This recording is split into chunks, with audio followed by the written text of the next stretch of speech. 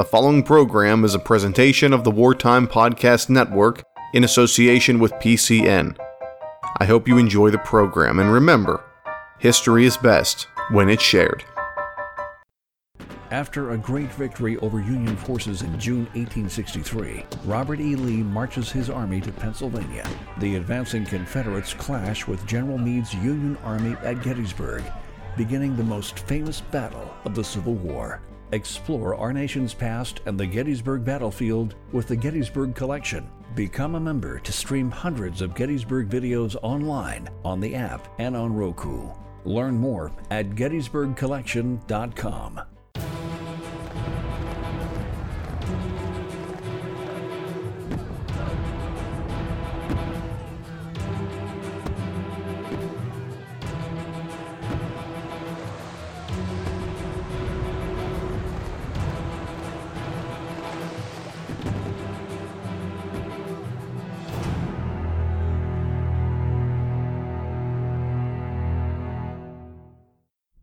Hello ladies and gentlemen, and welcome to Battlefield, Pennsylvania. Today we're on location at the Flight 93 Memorial in Somerset County. On September 11, 2001, the world changed forever, and because of the actions of the brave passengers of United Flight 93, Pennsylvania will be forever tied to that fateful day. I'm your host, Brady Kreitzer. Joining me today to discuss Flight 93 and its memorial is author Tom McMillan and Keith Newland of the National Park Service. Gentlemen, thank you both for being here. Good to be here, Brady. Let's tell us a little bit about your background. Well, my day job is Vice President of Communications for the Pittsburgh Penguins, who just won the Stanley Cup, of course. But my passion is history, and I volunteer out here at the Flight 93 National Memorial, and I'm on the board of the Friends of Flight 93. And your book? And yes, I wrote Flight 93. I'm the Deputy Superintendent of the 5 parks here in Western Pennsylvania. We have 4 other parks that we help to manage: Allegheny Portage, Johnstown Flood, Fort Necessity, and Friendship Hill. Been with the service 37 years, and I've been here at this site since November of 2002. Unlike most historic sites, most of us can remember this event. Where were you on 9/11? On 9/11, I was at a staff meeting in Crescent, and my wife called, and it was a beautiful day because I remember we were talking about going outside. And she called once and said, "Hey, what happened? A plane just hit the Trade Center." And I said, "Well, I'm sorry to hear that. It was probably an accident." She called later and said, "It's no accident. You need to get outside." And about that time, the phone started ringing off the hook for me because they were talking about closing national parks, and they had no service. So I was trying to coordinate with other National Park Service sites. Tom? I was going to work in downtown Pittsburgh, and it must have been just before 9 that I got to the office, because the first plane hit at 8:46, and I walked in, and the receptionist didn't even say a word. She just pointed to the conference room where there was a television. I went in there, and had seen the aftermath of the first flight. We watched the second flight hit the tower, which I think, your mind plays tricks on you now that looking back that you know the story, but I think that a lot of us thought that was a replay of the first flight. We didn't immediately recognize that it was a second plane crashing into a second building, which I think at that point everybody started to realize that something was up. I also distinctly remember looking out after the third plane hit the Pentagon, and it was almost as though downtown Pittsburgh evacuated. Like the entire city was going home. I remember just this mass of people going up to the parking lots near the old Mellon Arena. That will always stick with me. We know what happened now through the 2020 clarity of hindsight, but back then everybody was bewildered and people just wanted to get home. Can we talk about the history of this location where we are before 9/11? Well, this area was originally a farming area, and then it moved into a very large strip mine area. There were several coal companies in this area. You're sitting on reclaimed strip mine. The area of the impact site was actually a head wall. There was a very large head wall where they stopped coal mining, and that's part of what the plane hit when it went into the ground. We have about 1,400 acres in ownership here. Most of it is strip mine, and you see the topos and the original contours that were laid here. The coal miners were required to take a topo and put the topography back to what it was as close as possible. So what you see is what they reclaimed at the time. This is a story that even though it happens in New York and here in Shanksville, other places, it's a story that begins far away in Afghanistan. So could we talk about who these hijackers were, maybe, and some of their motivations? Well, I think we don't really know where the beginning is. The concept of flying planes into buildings was first proposed to Osama bin Laden in 1996 by Khalid Sheikh Mohammed, who's still in Guantanamo Bay. It was his idea. It was a much more grandiose plan at that point. Bin Laden did not accept it. He thought it was probably too grandiose, but he didn't say no, intriguingly. And about 3 years later, after the embassy bombings in Africa, he summoned Khalid Sheikh Mohammed and gave his approval for this plan. So it took, even in that stage, it took 2 more years of precise planning to get to the attack. What was bin Laden's goal? I mean, what did he hope to accomplish with an event like this? They were attacking the pillars of America. They were attacking the economy, the World Trade Center. They were attacking the military, the Pentagon. They were attacking the Capitol. They were attacking the government. They were here to cause chaos and terror. That's what they were after. And we know they also were debating targets from 2 of the main plotters who are now in Guantanamo Bay. Bin Laden very much wanted the White House. He was arguing for the White House to be hit. We still don't know exactly where this plane, Flight 93, was going. We know it was headed to Washington, D.C. They dialed Reagan National Airport into the automatic pilot system. The circumstantial evidence, though, strongly is that it was the Capitol. One, that was the first day of a joint session of Congress. These guys had done their planning well. And also, if you think of it, for a non-American, the White House would be difficult to pick out from the sky. There are a lot of white buildings in D.C. The Capitol is very distinctive, as is the Trade Center, as is the Pentagon. So I think a lot of the evidence points toward that it was the Capitol. But bin Laden wanted the White House, and there were some other targets that were discussed as well. But they again, as Keith said, they wanted military, economy, government. We had dozens of people on United Flight 93 that day, not knowing what they were going into, but their backstories are very compelling as well. Could we talk about some of the people on board Flight 93? I think if you look at the manifest, in general, it would be like a manifest of any flight. If you went to Pittsburgh or Philadelphia Airport today, there were businessmen and grandparents and college students flying for the reasons that we all travel. They go to a business meeting, they go on vacation, to go home. They obviously had no idea they were stepping into history. There are some fascinating stories. I can go into a couple of them. Deora Bodley was the youngest on board. She was 20 years old. She was a student at Santa Clara University in California, was back east visiting college friends before the school year. And there are a lot of these kinds of stories. She had a ticket on a later flight, was able to get on Flight 93 to get home early. And that brought it to this fate. Hilda Marson was the oldest person, 79, so we went from 20 to 79.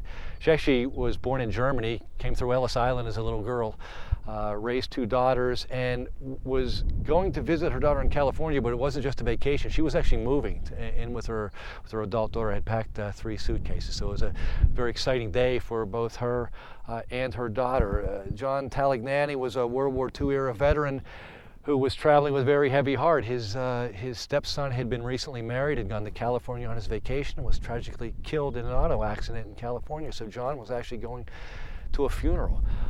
We cannot forget the crew. We talk a lot about the passengers, but it was passengers and crew, the 40 people, the 33 passengers and 7 crew. And again, some of them had changed their schedules. The captain, Jason Dahl, and one of the flight attendants, Sandy Bradshaw, had big personal events coming up in late September. Jason had his wedding anniversary. Sandy had the first birthday of her son.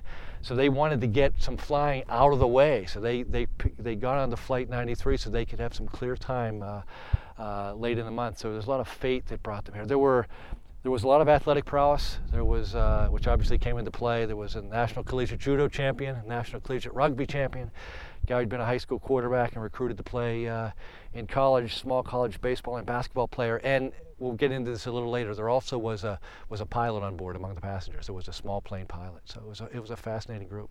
I'd like to mention Rich Guadagno. He was a Fish and Wildlife Service wildlife manager in Oregon, and he was on the plane too. And he would have, as Tom mentioned, he would have carried certain defensive skills with him, and certain tactics that he could have used. He was a law enforcement ranger before he was a unit manager. So, what were the intended destinations of the 9/11 aircraft, and where did they originate from?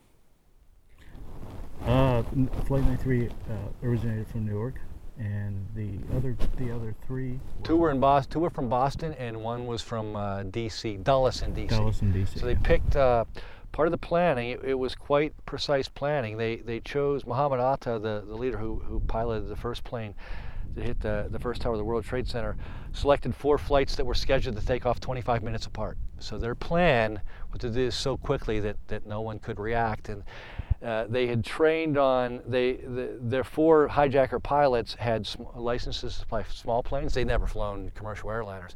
They'd practiced on simulators for 757s and 767s, which had similar cockpits. So he had to pick those types of planes, and he wanted them going from the East Coast to the West Coast with maximum fuel loads for the biggest explosion. So these planes, the date and the types of planes were part of very precise planning. And they also picked planes that were, and at that time they were sparsely populated. That was another. Those cross-continental flights were sparsely populated. A Tuesday morning, Yep. not a busy travel day. And I think a lot of people look back now, Keith, and the planes with those few passengers would not take off today. Exactly. The airline industry has changed. You would not take off on a cross-country flight with 33 passengers on board. We have a lot of young people ask us those questions, but they were just moving planes around the country at that point. So they all had relatively small loads. The smallest though was Flight 93 with only 33 passengers and 7 crew. That's one of the changes that you see in the effects of 9/11. You know what it's like to fly now, elbow to elbow, and rarely any space. So. You mentioned previously some of the maybe potential targets Flight 93 had in mind. How did they go about determining that? For the entire, I think Flight 93 was always going to be in D.C., whether it was the Capitol or the White House. There were meetings from early planning in Afghanistan in early 1999 with Bin Laden, Khalid Sheikh Mohammed, who was kind of the mastermind of this deal, and Mohammed Atta, who was Bin Laden's military chief. He was killed in bombing shortly after 9/11, and those were the 3 who basically started the planning. Some of the other pilots got involved. But originally, Khalid Sheikh Mohammed wanted 10 flights, 5 on each coast, to hit 9 buildings, and he was going to pilot the 10th and land and make a speech. Bin Laden, of course, knew that was too grandiose, that would have been too hard to coordinate. So they came down to just 4, which they thought was manageable. One of the interesting points from your book, a lot of people don't think about, is the timing of these flights. Flight 93 was delayed. Do you think that significantly changed the outcome? Absolutely. In that, again, Atta chose 4 flights that were supposed to take off within 25 minutes of each other. Had that happened, this plane almost certainly would have hit its target. 2 things happened. This plane was delayed. It was supposed to take off at 8 o'clock, did not take off till 8:42. Just the hijackers did not factor in normal Newark airport traffic. It sat there on the tarmac on the runway for a while. So it took off later than expected. They were also supposed to hijack the plane. Their plan was it was supposed to happen within 15 minutes. That only happened on one of the flights, but the first 3 all did it within 30 minutes. This flight took 46.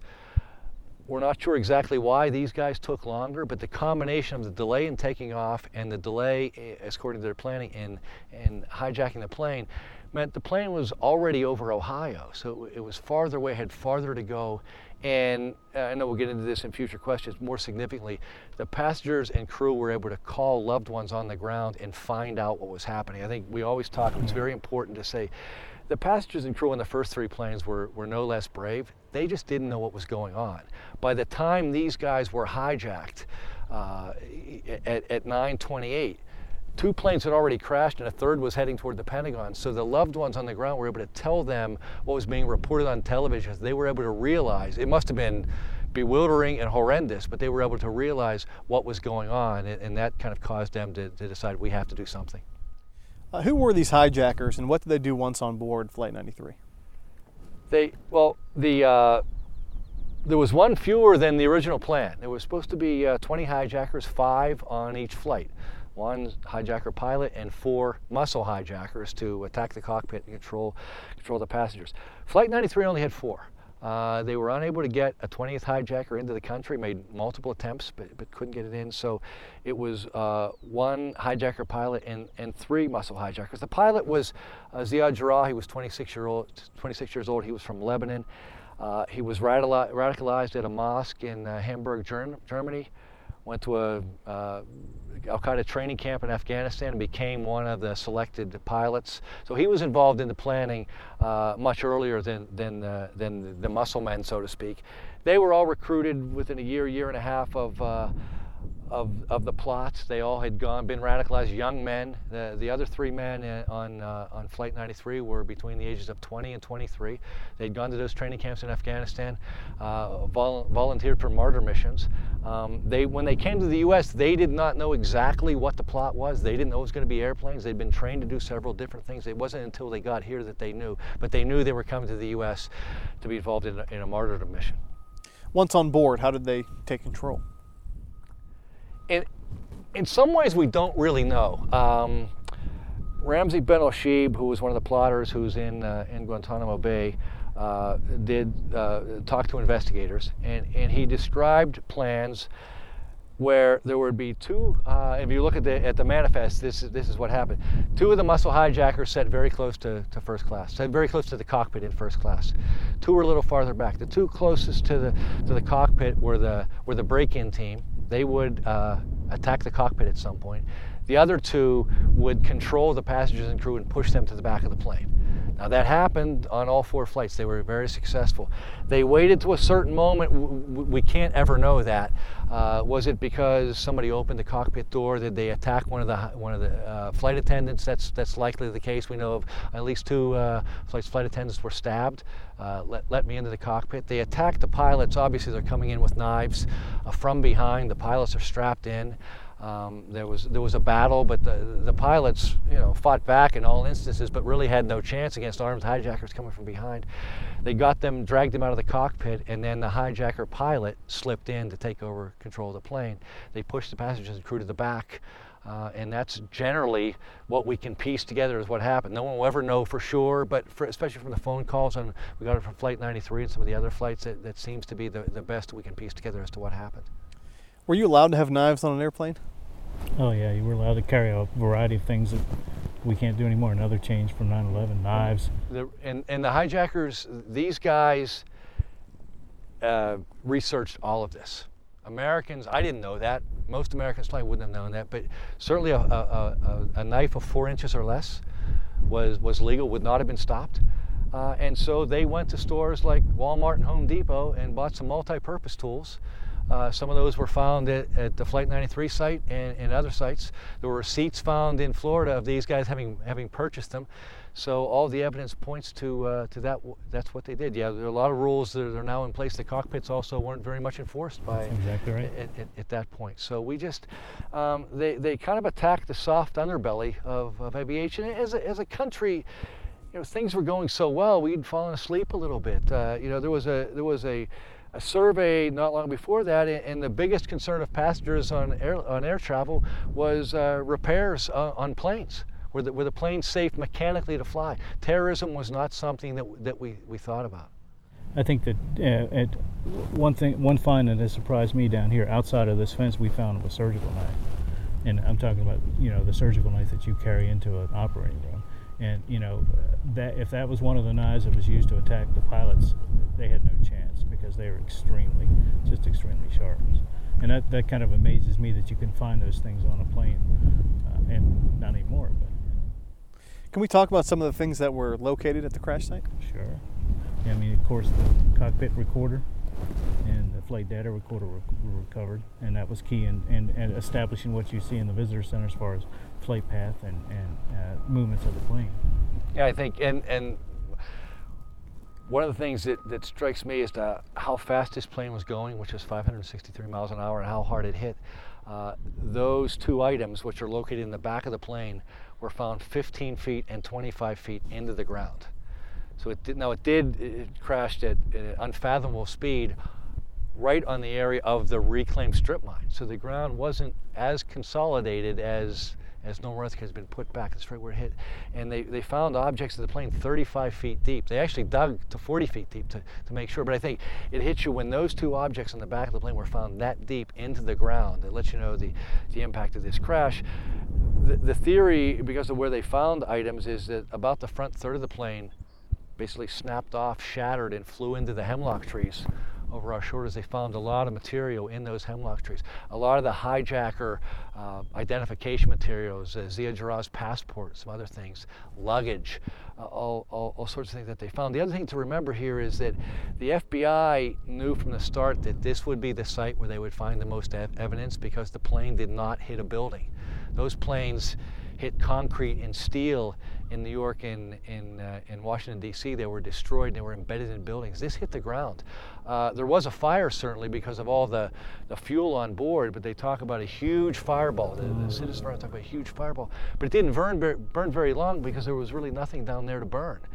So a lot of that material that moved forward or went into the ground was in fact recovered. It wasn't in great shape, it was shattered, but enough of the things were recovered that we can, I think the FBI would tell you that they pieced together more of the plot from what they found here in Somerset County than in New York or DC, which makes sense. I'd agree. I mean, they found one of the credit cards of the terrorists here, and that opened up the financial sort of weave that they started to put together. They were right on the money about, and they committed a lot of agents to this investigation. Flight 93 getting back was delayed on the runway. Would it have seen potentially the first tower hit if delayed any longer? Well, it very well could have. The first plane hit the World Trade Center 8:46. Flight 93, scheduled to take off at 8 o'clock, took off at 8:42 at Newark. And it obviously took a few minutes to turn around and head west across Pennsylvania. So it would have been on its way, and New York City would have been behind it by 8:46, but very close, a few minutes more, and they may have seen that plane go into the tower, either from the tarmac, the runway, or from the air. Who knows what impact that would have had if all of a sudden then the pilots are radioing what's going on. Again, there are a lot of what ifs to this story. That didn't happen, but it was very, very close to them seeing it. I always wonder what the impact would have been had they seen that. Now, we've mentioned the flight path a few times. Do we know the exact flight path of Flight 93? Exactly. It's laid out in the visitor center complex, adjacent to the Learning Center, and the final microseconds are laid out beside the memorial wall.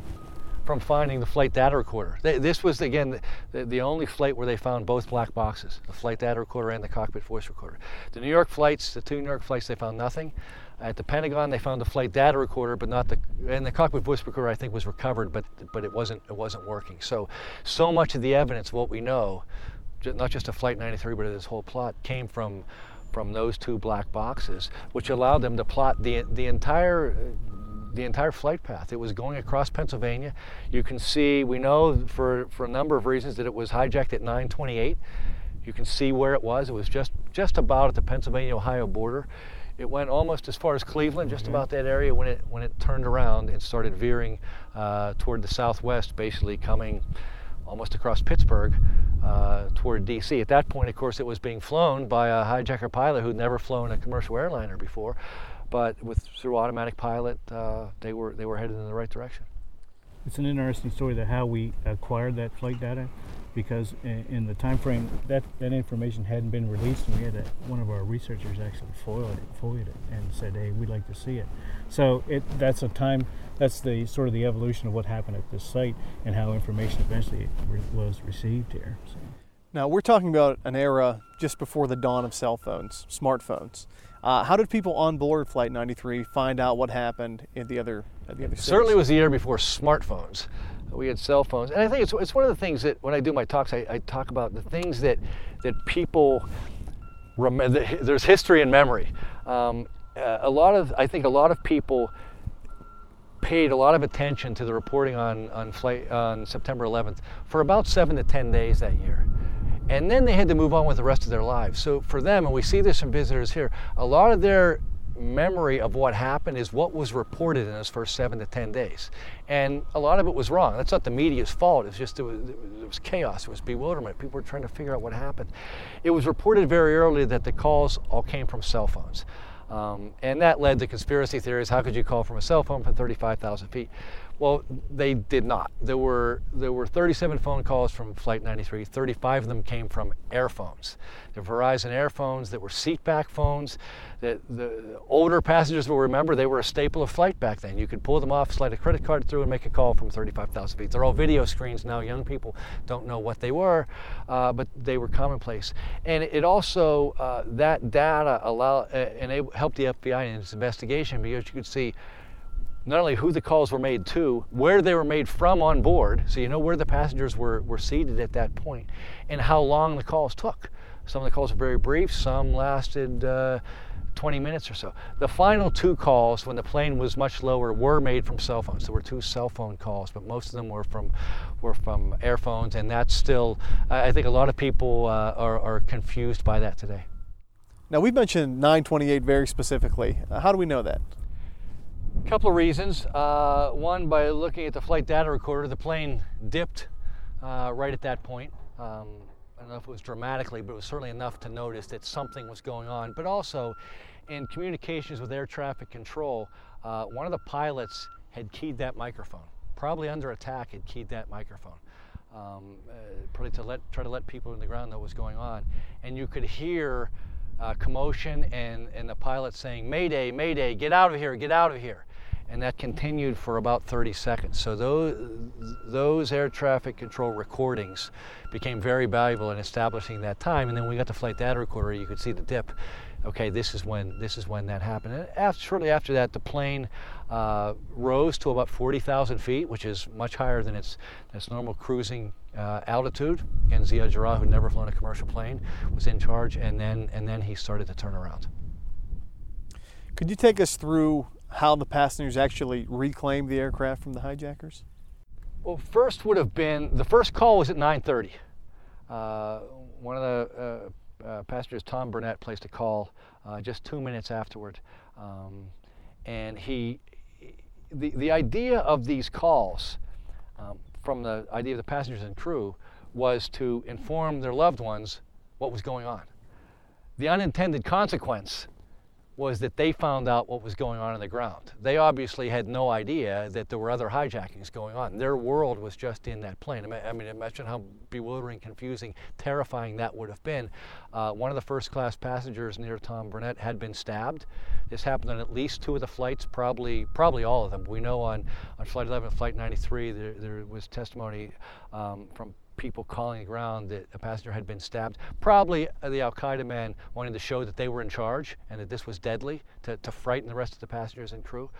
So they knew something.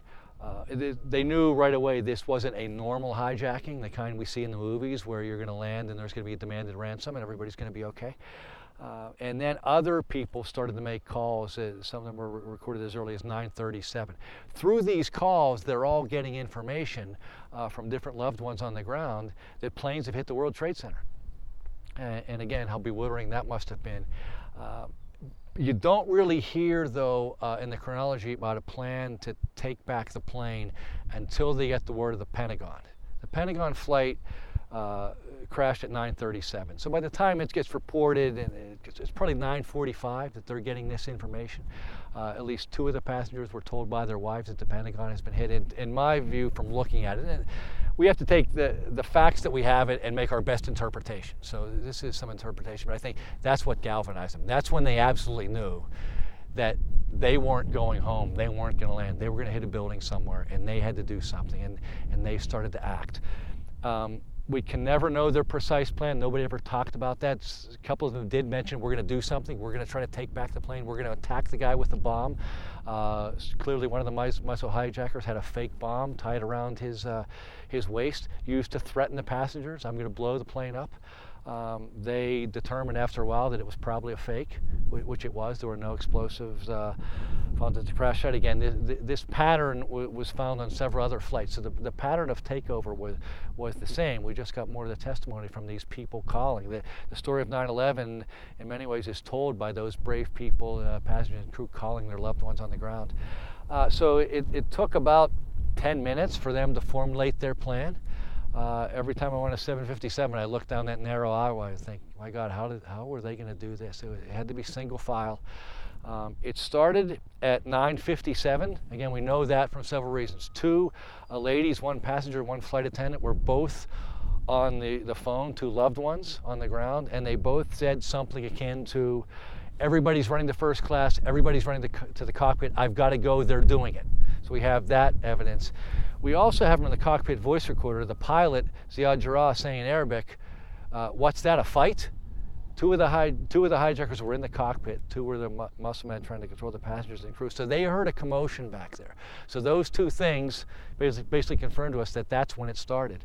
The movie United 93 is probably as accurate a depiction as you can get. Certainly they would have gone for the first two muscle hijackers. On the cockpit voice recorder, which none of us have heard, only the family members and a jury in the Moussaoui trial have actually heard it, but a detailed transcript has been released by the FBI, not only saying what was said, when it was said, male or female speaker, English or Arabic. So it allows you to kind of decipher a little bit, maybe in the chaos of what was happening. And there are Arabic screams in Arabic at this time, so we can assume that fighting is going on, and the male passengers in particular are overpowering these guys. Jeremy Glick was the man I mentioned. He was a national judo champion at the University of Rochester. Mark Bingham was on the two-time national champion University of California rugby team. He was a guy who'd run with the Bulls. He was a daredevil. Tom Burnett had played high school quarterback, recruited to play in college, was appointed to the Air Force Academy, did not attend, but very much a leader, athletic type. Todd Beamer, whose name is probably the most famous, was a small college baseball and basketball player, and others as well. Richard Guadagno was a trained law enforcement officer. Joey Nacke was a barrel-chested weightlifter. There were people on board who would have done something. Joey Nacke was one who didn't call. 12 people called, 28 didn't. We don't know. A lot of history was lost because of that. And some of their loved ones, Richard Guadagno parents, he would have never called.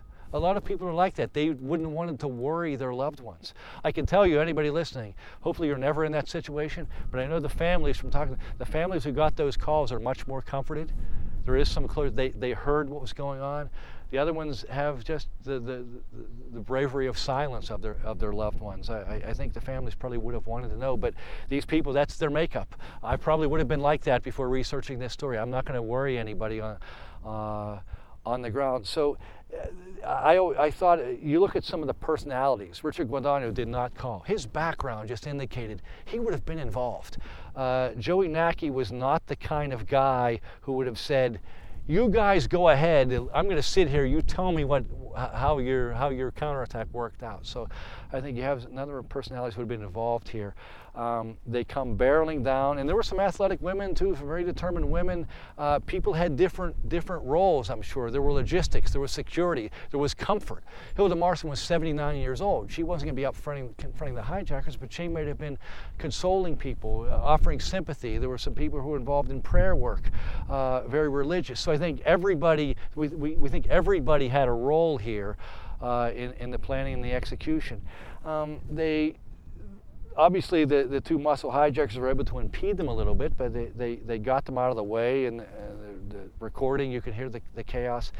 It's interesting to me, they seemed to get to the cockpit door just before 10 o'clock. There were what's described as loud shouts, and these microphones were in the cockpit. So I think it's a reasonable conclusion that they were there. As they were getting there, though, Ziad Jarrah, whether it was taught this or came up with it on his own, started to rock the plane from side to side. You can see on the flight data recorder, the plane is going 30-degree angles. If you've ever gotten up on a plane to go to the bathroom, when there was a little bit of turbulence, you know how hard it is to walk? Imagine a pilot, 30 degrees, a pilot who didn't know what he was doing. That must have been terrifying. There are sounds of things crashing. Must have been plates and luggage and everything was falling around. But Girard couldn't do that forever, or the plane wouldn't have gotten to its destination. So we had to level it out, and they reformed, and they started attacking in the cockpit. It's interesting to me that just after 10 o'clock, you would heard shouts in the cockpit. You heard someone in what's described as a native English-speaking voice say, "In the cockpit, if we don't, we'll die." And I think it's important here that we as Americans have ways of taking, this as a professor, have ways of taking history, and building myth and legend on top of it. And it's where, how many times have you heard the passengers and crew of Flight 93 took the plane down, crashed the plane to save lives. They gave up their lives to save people in the Capitol or the White House. Well, that's what happened, but I don't think that was their intention. In the cockpit, if we don't, we'll die, means to me they had an alternative to dying. They were trying to save the plane. The only way that could have done, no one said this in the call, but the only way that could have been possible is if they knew that Donald Green, who was on board, had a small plane pilot's license. He knew aviation. He didn't know how to fly commercial airliners any more than Ziad Girard did. But maybe there would have been a chance. He knew aviation, he worked in aviation, and he could fly small planes. If they could get him into the cockpit in enough time on a clear day with instruction every step of the way from air traffic control. Still might have been a long shot, but if you're in that plane, you want to take it. So I believe that their intention was not to crash the plane. Their intention was to somehow land the plane. And it just, the counterattack, unfortunately, unbeknownst to them, started too late. It started when the plane was too low. Did they get in the cockpit? We'll never know. The FBI has not concluded that they did. They don't know. There's something in the recorder, though, that if you look at it, just after 10:02, when the plane crashed at 10:03, so this is right in the final moments, there's a loud shout in English, "Turn it up." It's followed by a loud shout in Arabic, "Push it down, pull it down." To me, that sounds like a battle for control. Maybe I'm reaching, but I can't imagine what else it would be at that point. These are very loud. They certainly would have been able to knock down the cockpit door. And I think it sounds like, to me, I believe they got into the cockpit, but because they didn't have knives, it wasn't a planned attack like the hijackers did, they couldn't get Girard and Syed El-Ghamdi out of there. They were fighting with them, but they couldn't get them out of there. And shortly after 10:03, the plane, at this point, virtually turned upside down, came over the hillside behind you, Brady, and crashed at 10:03 and 11 seconds in the field behind us at a 40-degree angle at 563 miles an hour. Were there any eyewitnesses on the ground that saw this struggle? Well, there were people certainly in this area who saw the plane in flight in its final moments out in Stoystown. People who were interviewed by the New York Times and other papers on September 11th and September 12th, who again, not knowing the story yet, talked about the plane going side to side, the wings being rocked. They realized that they saw the battle going on right there. So it was so low that people in this area, not a heavily populated area, it's not a major city, but did see the plane coming in. Again, it was going, when it crashed, to 563 miles an hour, so you saw it for a split second. But there were some men working on the hill right over the crash site that morning. There were right behind us where the visitor center and learning center was at. There was a scrapyard, a very large scrapyard. There were two gentlemen cutting. They were cutting up large rollers, and they saw they were the actual eyewitness, and they actually saw the plane go into the ground. There are two gentlemen behind us on the farm that were working that reported that they saw the plane go in the ground, but they were painting. They may have had their backs to the actual event. These two gentlemen actually saw the plane go in the ground. I'm sure they were interviewed by the FBI, but they have never given an oral history. We're still collecting oral histories here, and there are some people who understandably, it was just too close. It was too traumatic at that time. Didn't want to come forward and volunteer, but the Park Service and the Friends of Flight 93 are still here and willing to take that if anybody has a story of that day. The other thing that struck me in reading the oral histories and talking to some folks who lived in the area, Again, not a heavily populated area, but people live all around here. And some saw it, some heard it, but the thing that struck me, they felt it.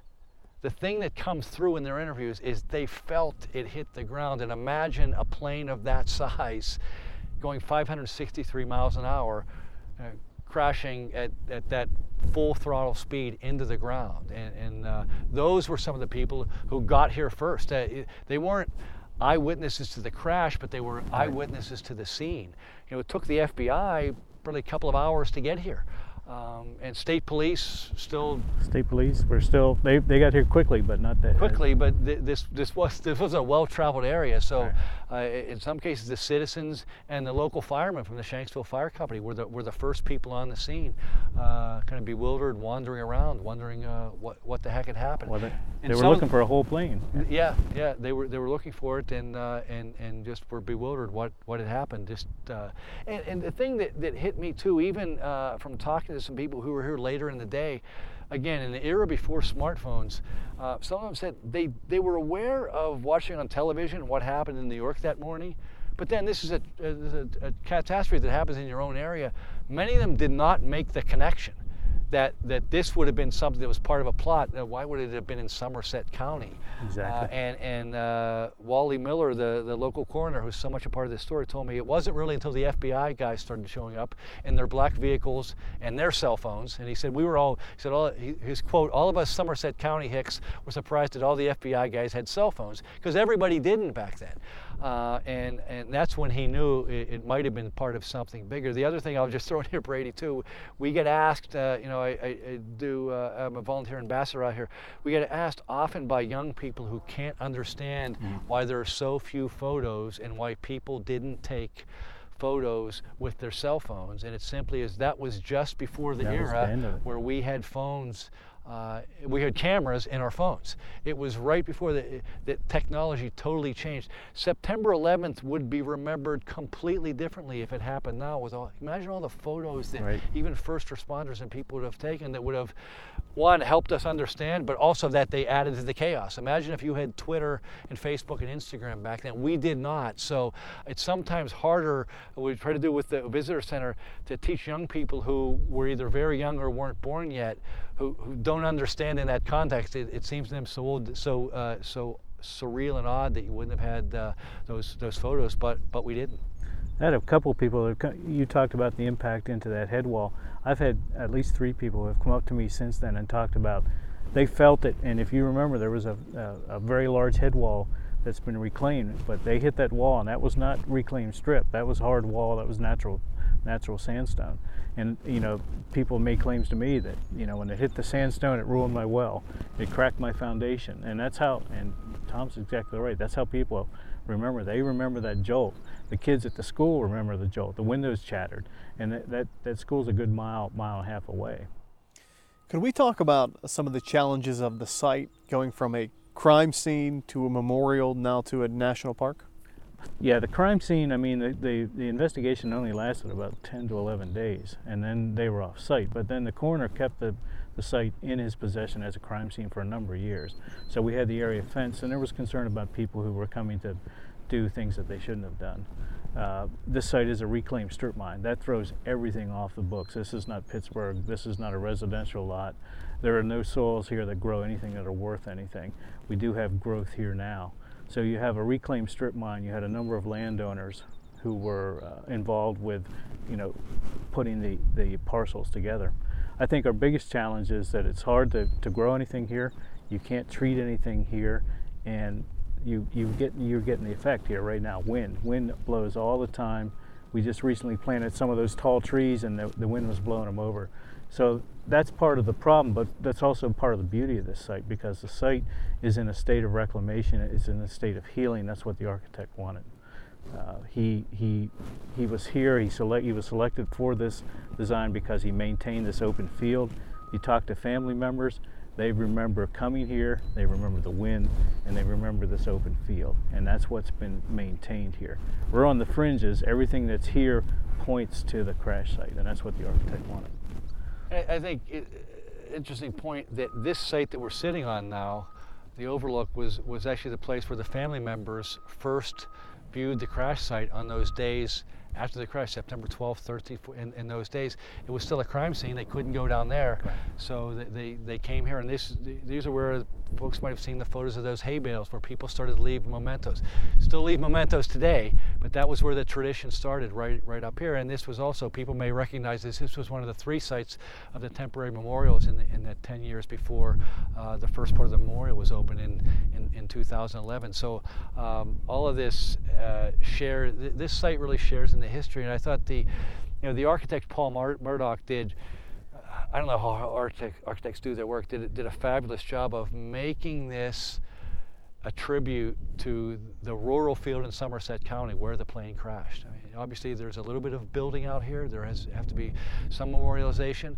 I think it's proper. It's not overdone. It's not what you would expect in Washington, D.C. or New York City. Some people do come and they're disappointed. They say, where's the monument? He didn't want that. He wanted it to be the field where the plane crashed, that most of this field looks the way it did on September 10th or on September 11th at 9 o'clock in the morning. And that's part of the magic of this place. And as it continues to grow and there have been trees planted, it'll continue to mature over the years. I think that, I've been on a number of walks through with people that come down and hear for the first time, and then when they get there, they're like, first they go, oh my word, this is large, this is huge, and now people are beginning to grasp it. But then once they stand for, 30 seconds or 45 seconds down at the wall, and the wind hits their face, they stop and they just say, this is exactly right. This is what it should be. It's an open memorial. And we're starting to see more and more tribute rides, more and more efforts to come to the site and pay tribute, and that's part of this grassroots effort too. This is a grassroots memorial. It wasn't pushed, Congress did establish it as a national memorial, but there were a number of groups that pushed that up, and that's what happens here all the time. We have grassroots volunteer efforts. We have great volunteers like Tom here all the time. People come here and they want to volunteer and they want to contribute and they want to talk about this site, and that's what it's really all about. It's not about all of us here, it's about all the public coming here and paying tribute. And it was the site that was, and people are always stunned by this when I say that because it's such a heart-tugging story of courage and American patriotism, but this was the hardest memorial to fund. And people ask why. I think one of the reasons is many of the people who perished in the World Trade Center were from the New York area. It was home for the families. Many of the people in the Pentagon were either from or lived in Northern Virginia or D.C. Nobody from anywhere near Somerset County died here. The plane took off in Newark, was going to California. So you also had a smaller group of families. There were 40 people on board this flight. So you had 40 families from not only across the country, but across the world, from Japan to Germany, who had to, first of all, come together and bond together as a group. Ironically, Somerset County is a great part of this story, led by the local coroner, Wally Miller, who was the local funeral director, who told them that they should organize, and they did, and they pay homage to Wally and his efforts to this day. But it was grassroots from the start. A lot of people come too and say, where was I when I first came? And we have to say, what year did you come, depending on which temporary memorial you were at. They did get enough, there wasn't enough money to fund Paul Murdoch's full memorial on the 10th anniversary, which had been the original goal, but there was enough to open the original part of the memorial down there, the walkway and the wall of names, which marks the flight path, to open that for the families. And then just last year in 2014, we were able to open the Visitor Center and the Learning Center, which for viewers, if you were here before 2014, you haven't really been to the memorial, because this adds the educational aspect that we never had before. It was moving, but unless you were here one of the times when there was a ranger talk, you really didn't get the story. We had no way to do that. Now there's just a fantastic, solemn, educational basically museum in there that tells the story, so you get to experience that part of the educational process and still walk down near the crash site, see the wall of names. So it's really come full circle. I think too that I have a lot of questions, and there are some people that come that aren't so keen on federal funding, and I have to tell people all the time that $45 million of the $60 million used to raise for construction here was raised through private donations. So that's a large sum. So there are a lot of people who come here and they want to see, and they contribute, and they continue to contribute. I wanted to talk about that ending exhibit that Tom mentioned too, because we had a lot of debate, and the people that put that together. I mean, and it was the what if and what's changed. And quite frankly, the folks that designed the exhibit couldn't get to that answer, so that's why we have all the people lost on 9/11, as opposed to what's changed since 9/11, because just yesterday it's still an ongoing story. But I think that you'll find out, you're going to see it again tonight. Paris was attacked several months ago, and they were resilient. They said they're not taking us down. This is where it started. It started right here, because they may have lost their lives, but this is where it started. And you see that time and time again.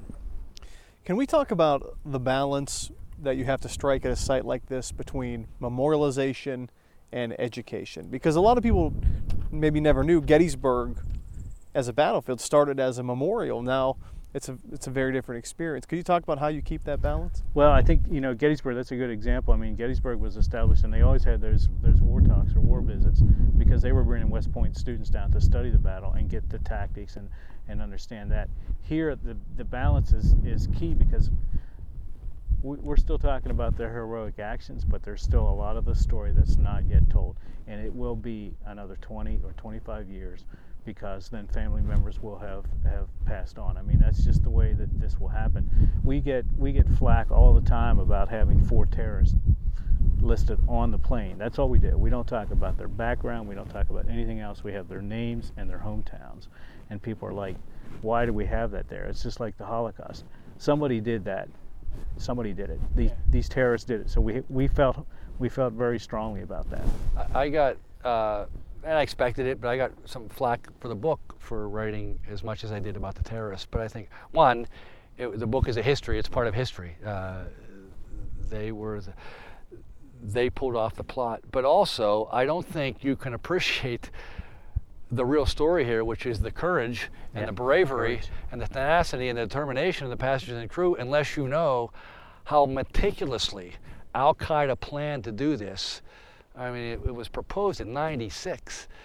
It was endorsed by bin Laden in '99. So that's 2 years of intense planning. And these poor people had 30 minutes with they had no idea this was going to happen when they get on the plane. You can't appreciate their story unless you know the hijacker story. Right. I think that's why I was adamant with doing it. But I also do think it is different here. There's sensitivity not just with family members, but just with people and their memories of that day. It's still so current.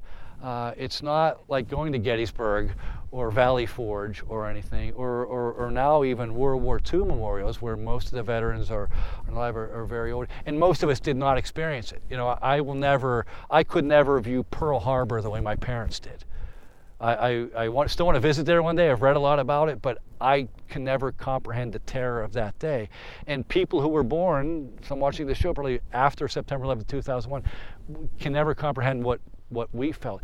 It's still so raw and sensitive, and I think that's what the Park Service has really had to deal with. And I think done a great job of balancing that. You're never going to please everybody, but it is a memorial, always will be. But it is time to tell the history too, and part of this is designed to tell the history for those people who weren't born yet or were too young to remember. We now, if you're in college now, you were born, but you were so young you don't remember. You might have grew up reading the stories, but you don't remember that day. So pretty much everybody from now on won't have that memory. So the history part of it is I think very important, and I think you see more and more of that as time goes on. And now that we have the resources, this place has only been open. The visitor center has only been open for a year, right. So most people have not even experienced it yet. And I think too that this will continue to develop here too. The Learning Center is supposed to be. It is the hub, and we're going to talk about a leadership program here soon, and leadership in that 30 minutes. How did they make this? I mean, that's key, but that's a heavy lift. It needs to be done appropriately. We have a number of efforts here, like the reforestation effort. We've planted probably over 110 acres with a lot of volunteers. Well, we did it because we had good leaders who knew how to plant trees. And the conversation.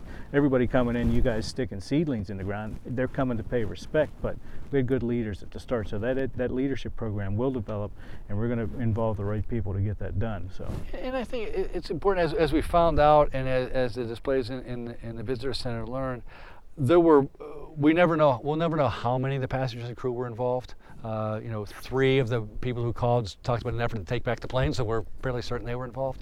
But there were multiples, and I think from the beginning, so much focus was on Todd Beamer because that was the first story that was told.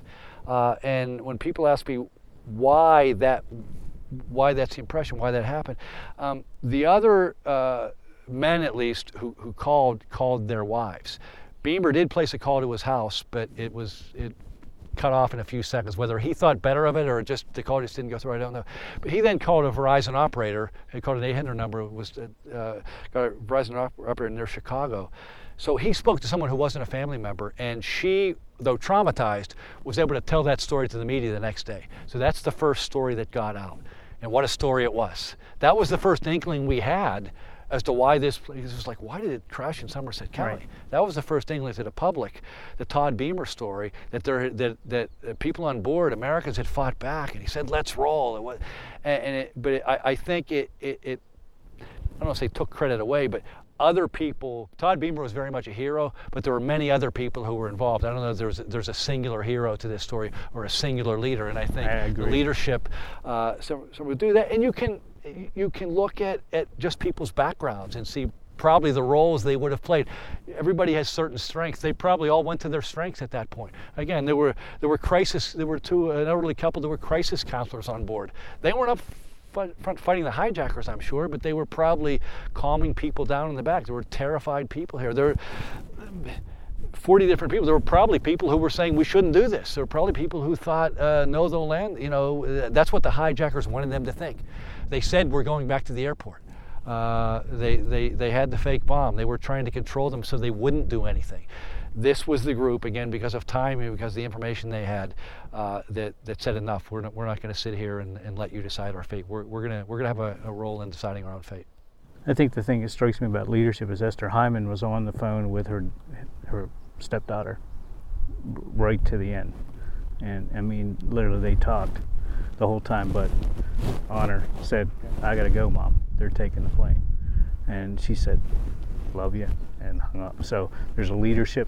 You have the guys that were taking the plane, but she supported it too. So everyone on that plane supported that effort. That's always important. One of those calls said everybody's running to first class. Right. So it was a mass of people. Whether it was actually everybody, I don't know, but a mass of people was moving forward on that flight, which I think was would be human nature. And that's it. Again, a lot of this stuff we don't know. We know there's some facts we know up until 9:57. Again, the plane crashing at 10:03 because of the phone calls. The phone calls stopped at that point. So then we just have the chaos of the flight data recorder and trying to piece some of the evidence together. Part of it, as with all history, is still with Gettysburg and the Revolutionary War. There's a mystery to history that keeps us coming back that we will never know. As with the soldiers who died in Pickett's Charge, a lot of the secrets, a lot of the details died with the heroes in the cemetery back there that we won't know.